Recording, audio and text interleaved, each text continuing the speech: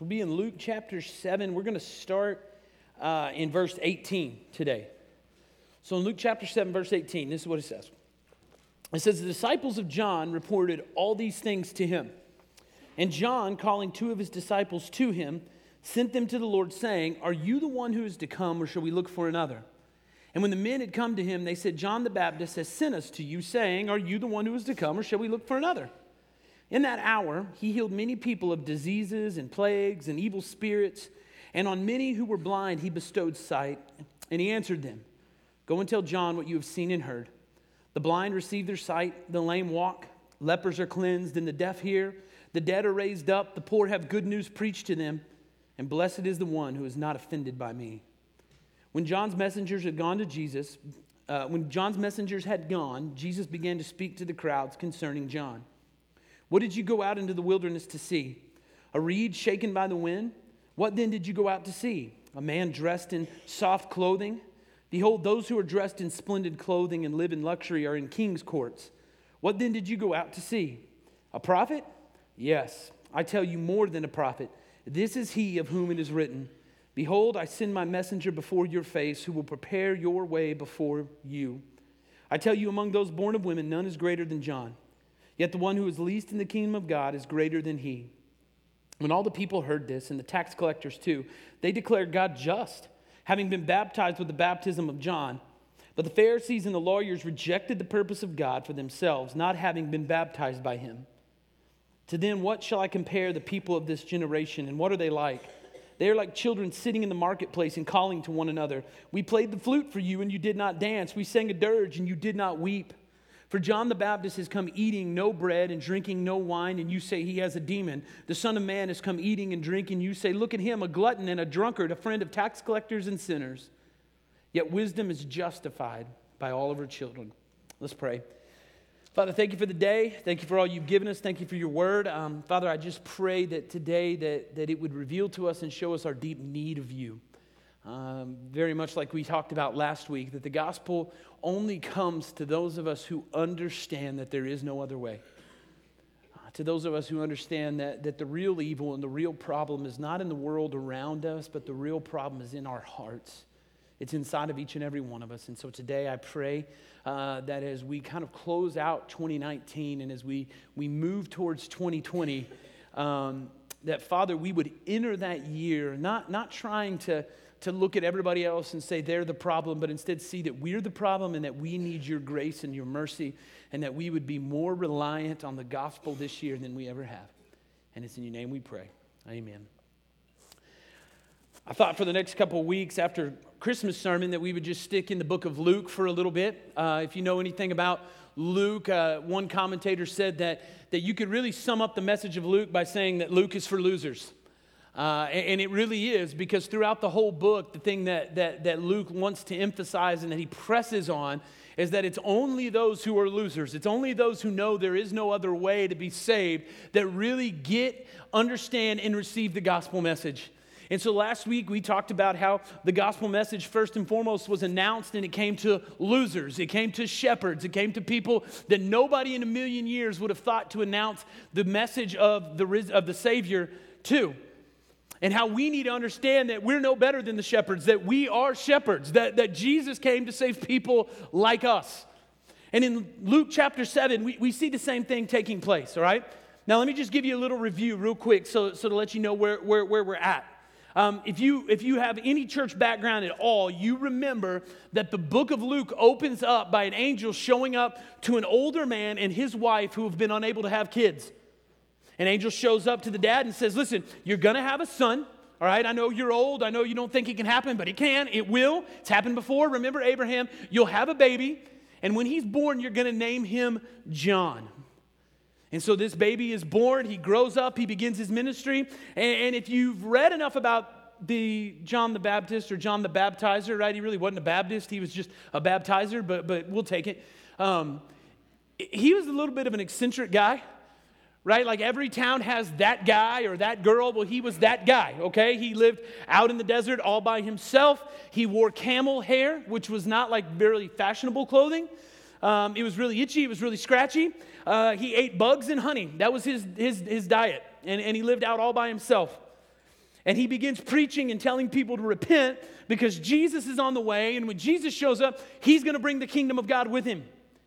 Well, then Jesus does show up. He comes down to be baptized by John. And John's like, whoa, man. Hey, you should be baptizing me. I shouldn't be baptizing you. But Jesus says, no, you have to. This is the way it has to be. John baptizes Jesus. You remember the story. Jesus comes up out of the water, right? The skies part, voice booms, dove comes down and says, hey, this is my son. I am pleased with him. I love him. Listen to what he has to say.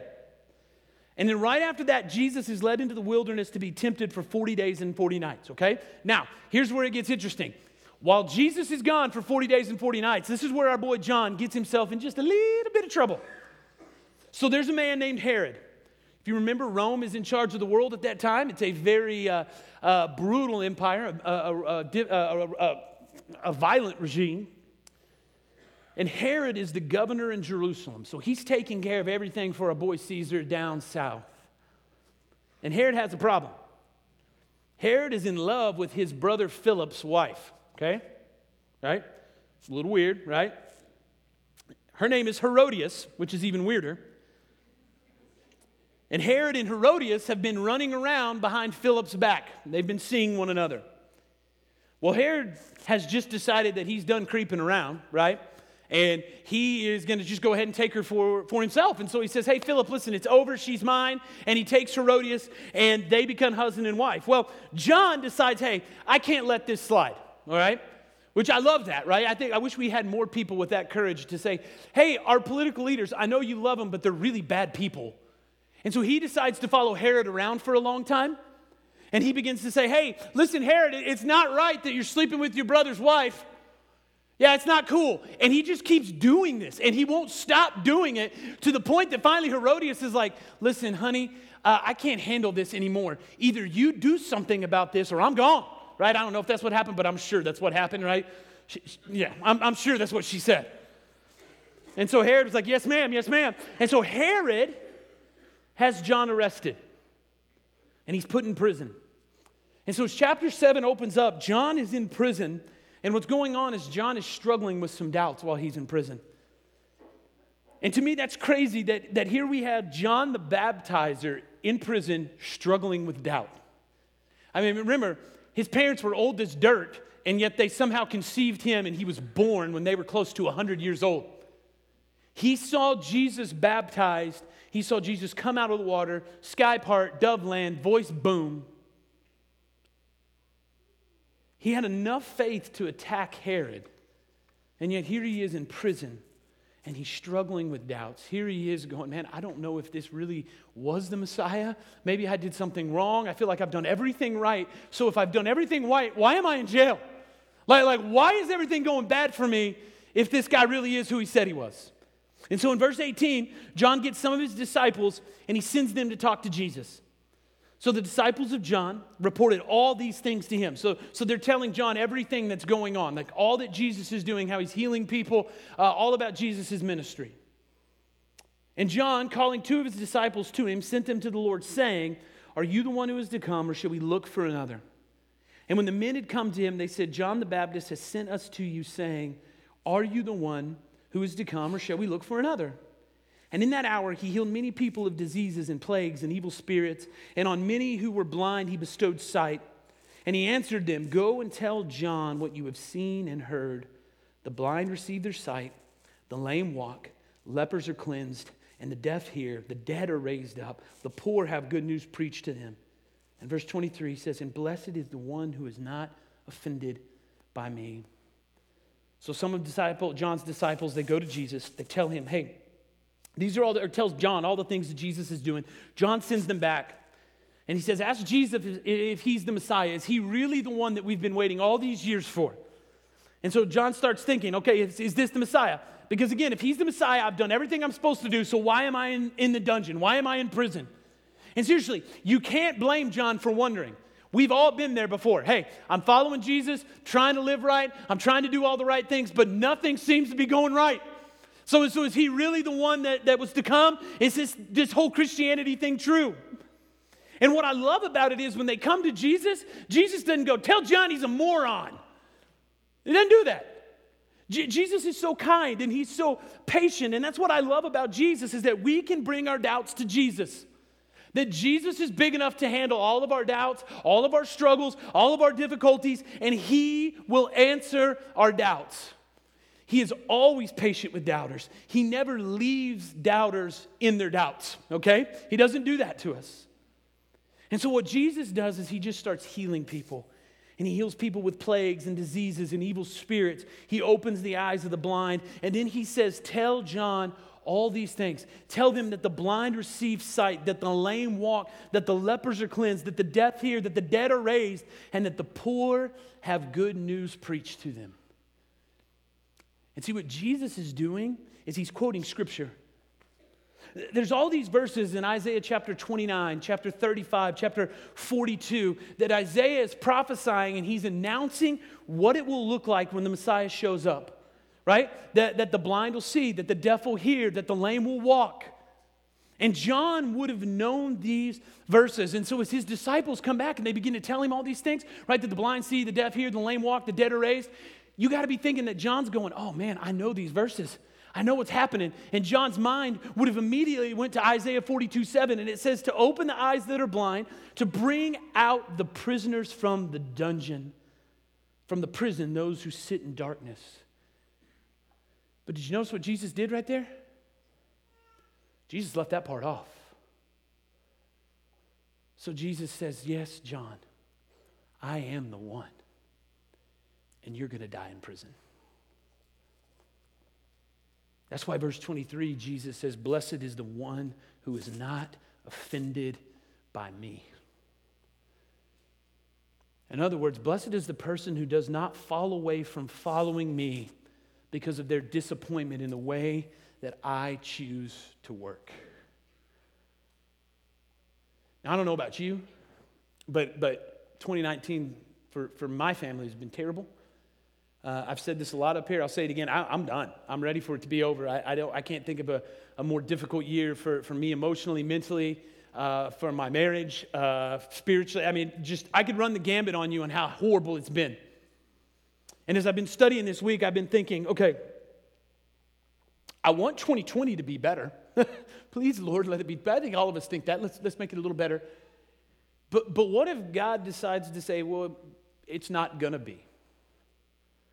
What if God said, hey, what's best for you and what I really need to do in your life is really to let 2020 be worse than 2019? Are you going to be offended by the way that I choose to work, Byron, or are you going to continue to follow me? And I think that's a question we all have to answer as we go into 2020 is, hey, what if this year is the year that God says, hey, you're not going to make any money in what you do this year? I mean, that's your God anyway, so we're going to take that away. And so if you don't make any money, are you going to be offended, or are you going to continue to follow me? What if 2020 is the year that I decide that, hey, I'm going to allow an illness to enter into your family? Are you going to be offended, or are you going to continue to follow me? What if it's the year that you lose your job? Are you going to be offended, or are you going to continue to follow me? I mean, what if it's the year that you allow one of your kids to get sick? Are you going to be offended, or are you going to continue to follow him? What if it's the year that something happens in school, students, whether academically or athletically, where you can't play or you can't compete or you can't do anything? Are you going to be offended? Are you going to continue to follow him? See, the Bible's always going to blast the prosperity gospel. See, following Jesus does not mean that life will go easy and you'll never have problems. It means that God will sometimes allow difficulty in your life. And he will do that so that he can strip away all things that we look to other than him for salvation. Because he knows a lot of times those things that he takes away are good things, but we've made them God things, amen? And he knows that I can't work if you're holding on to that. I read a post on Twitter last night, and I thought I'd share it with you today. It was a pastor named Ray Ortlund, and he's talking to preachers, but I really think what he's saying applies to all of us. And what he says is this. He's talking about following Jesus or being a pastor, but he said, here's what he says. He says, at some point in your life, God will injure you so extremely that the self-reliance you aren't even aware of, the self-reliance with which you've been navigating so consistently by, that it feels natural and innocent, will collapse under the loss in anguish. And you will start realizing, oh, so this is what it means to trust the Lord. I need him now with an urgency, a desperation, a seriousness of purpose deeper than ever before. And that's Jesus' answer to John. Is that, John, I am the one. You don't have to doubt that anymore, but you will die in prison. Don't be offended by the way I choose to work. And as soon as John's disciples leave, look what Jesus says about John in verse 24. And when John's messengers had gone, Jesus began to speak to the crowds concerning John. What did you go out into the wilderness to see? A reed shaken by the wind? What then did you go out to see? A man dressed in soft clothing? Behold, those who are dressed in splendid clothing and live in luxury are in king's courts. What then did you go out to see? A prophet? Yes, I tell you, and more than a prophet. This is he of whom it is written, behold, I send my messenger before your face, who will prepare your way before you. I tell you, among those born of women, none is greater than John. Yet the one who is least in the kingdom of God is greater than he. So Jesus is like, man, so many of you went out in the wilderness to hear John preach and teach. Did you go to see some trembling weakling of a man? No. Did you go to see some rich boy dressed in nice clothes? No.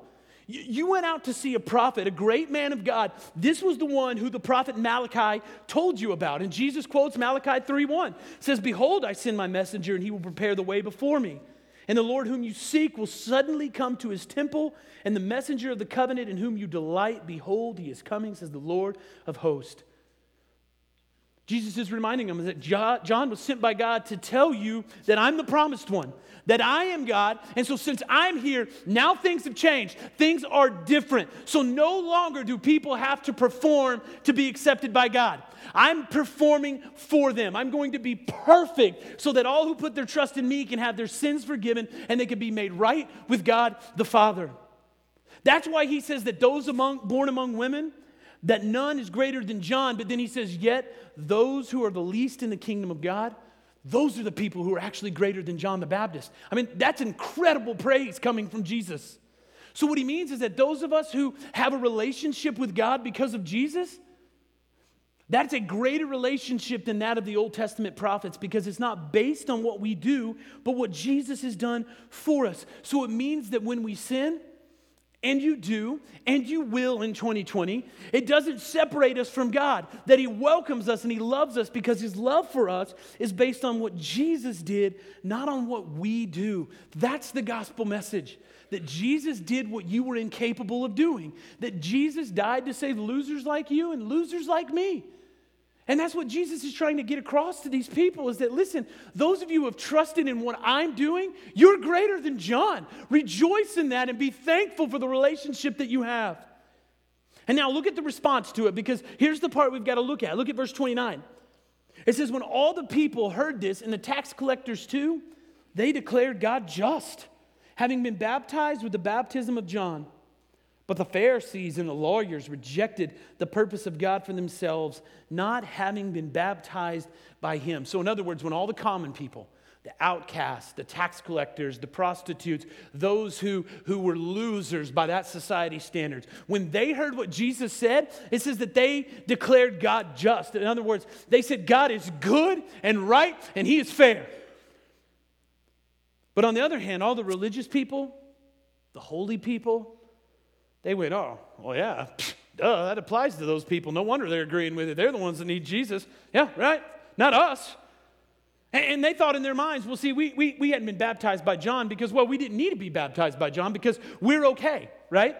Flip back just a couple pages to Luke chapter 3. Luke chapter 3, verses 7 through 9. This is John baptizing, and this is what he says to those people.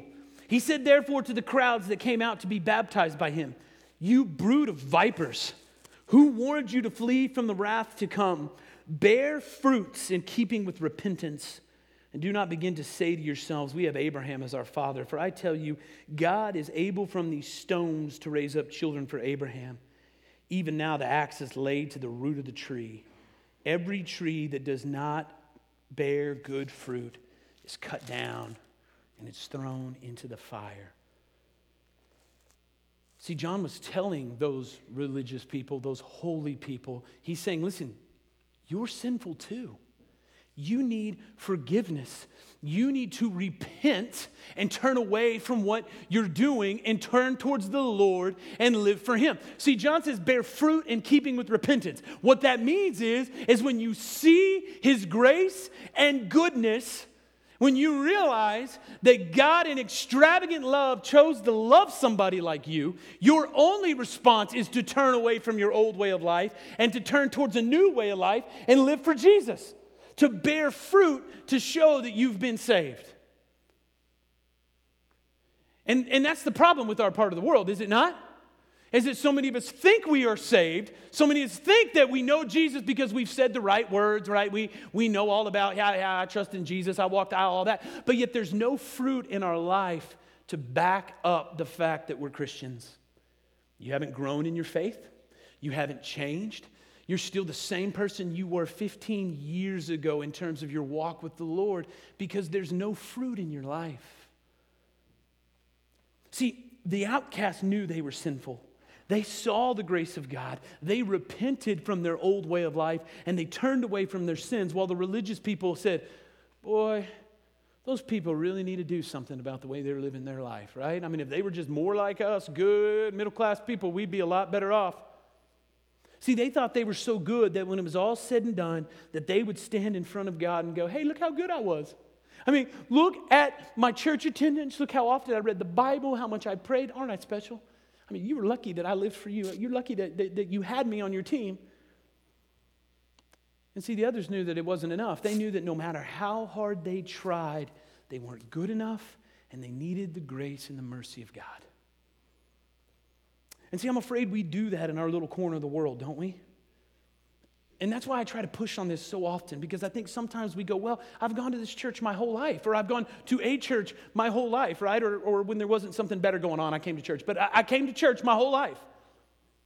I'm a good person, right? I take my family to church. I'm a good person. I vote for the right people, right? And I know that bothers some of you, but I got to keep pushing on that. I don't care who you vote for. It doesn't save you.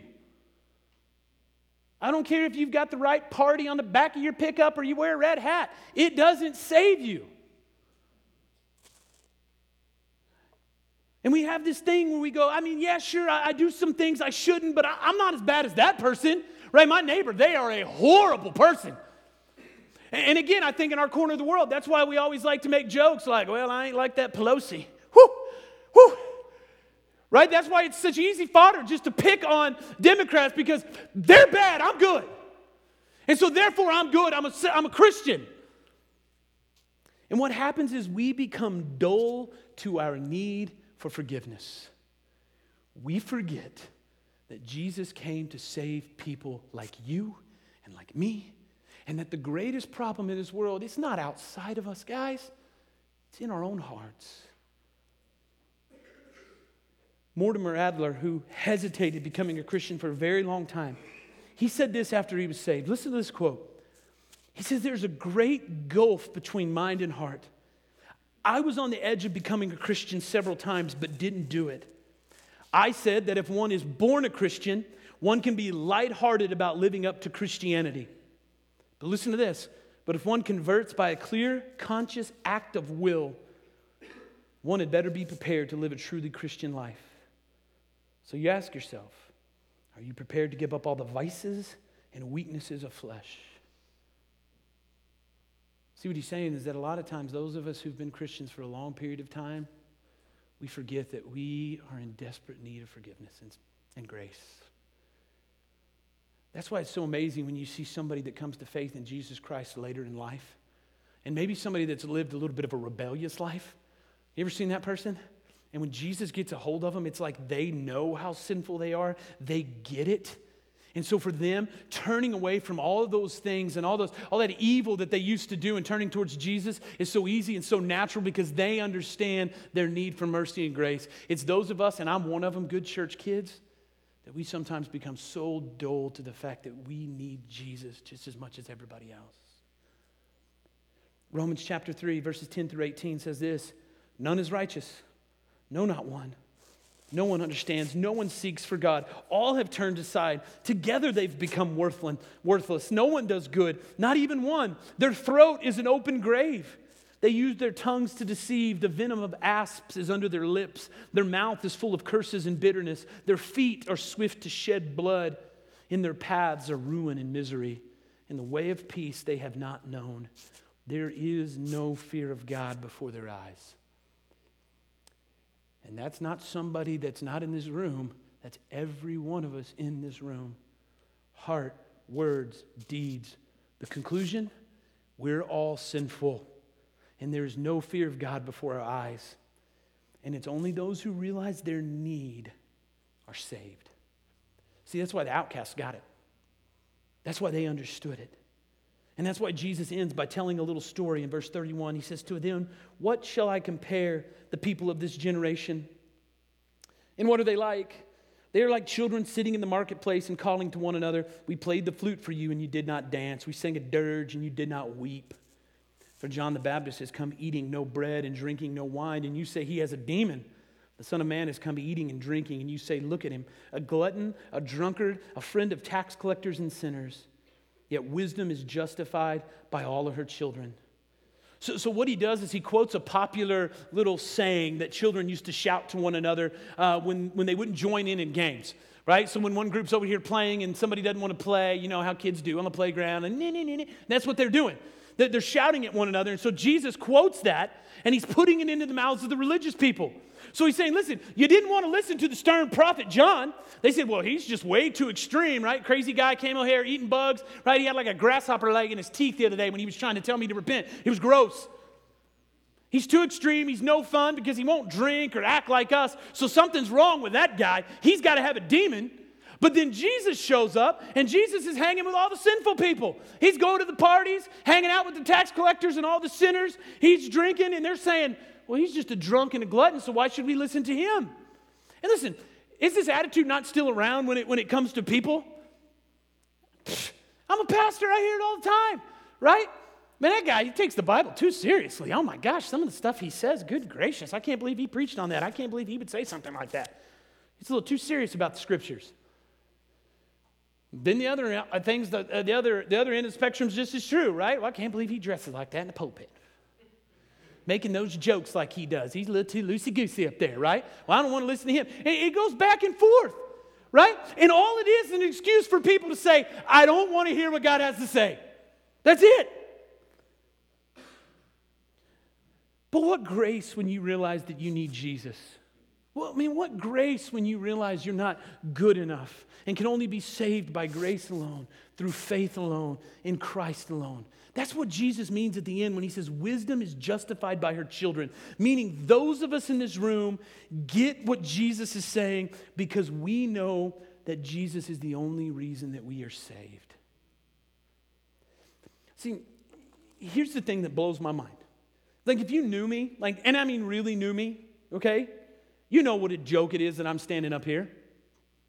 You can laugh, it's okay.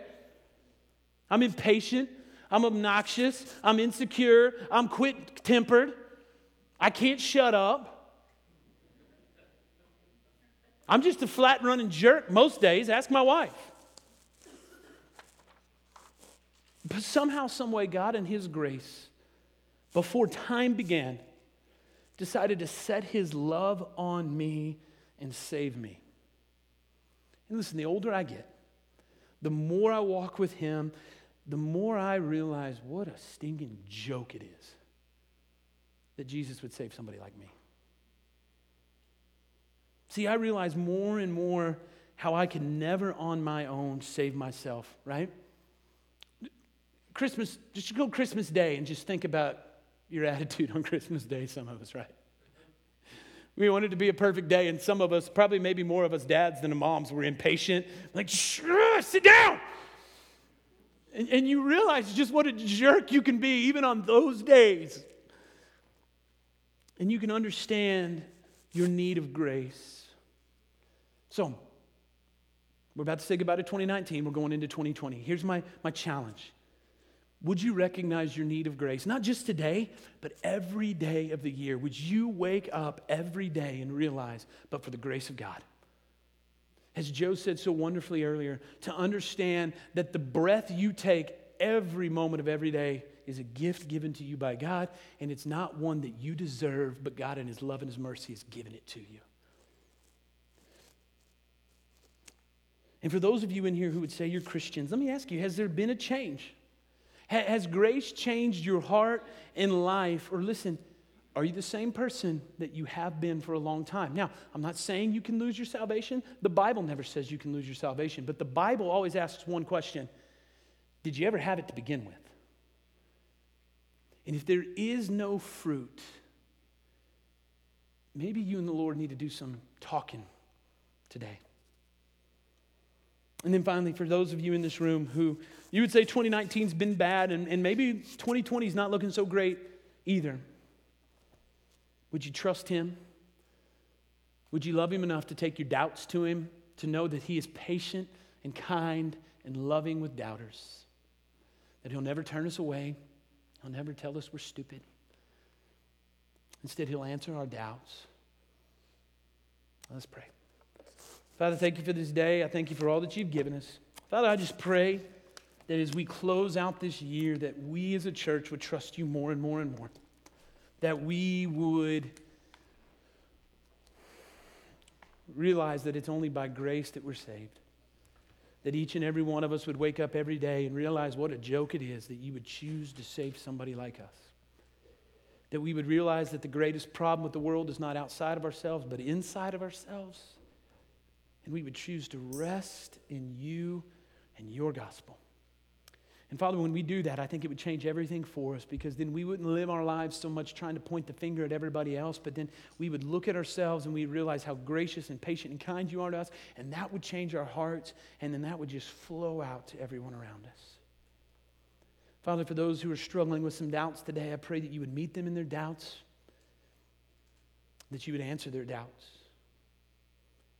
And then, Father, for those that are struggling maybe, or maybe they're just hesitant to give their lives to you, Father, I pray that today that you have saved, that you've opened hearts, that you've changed lives.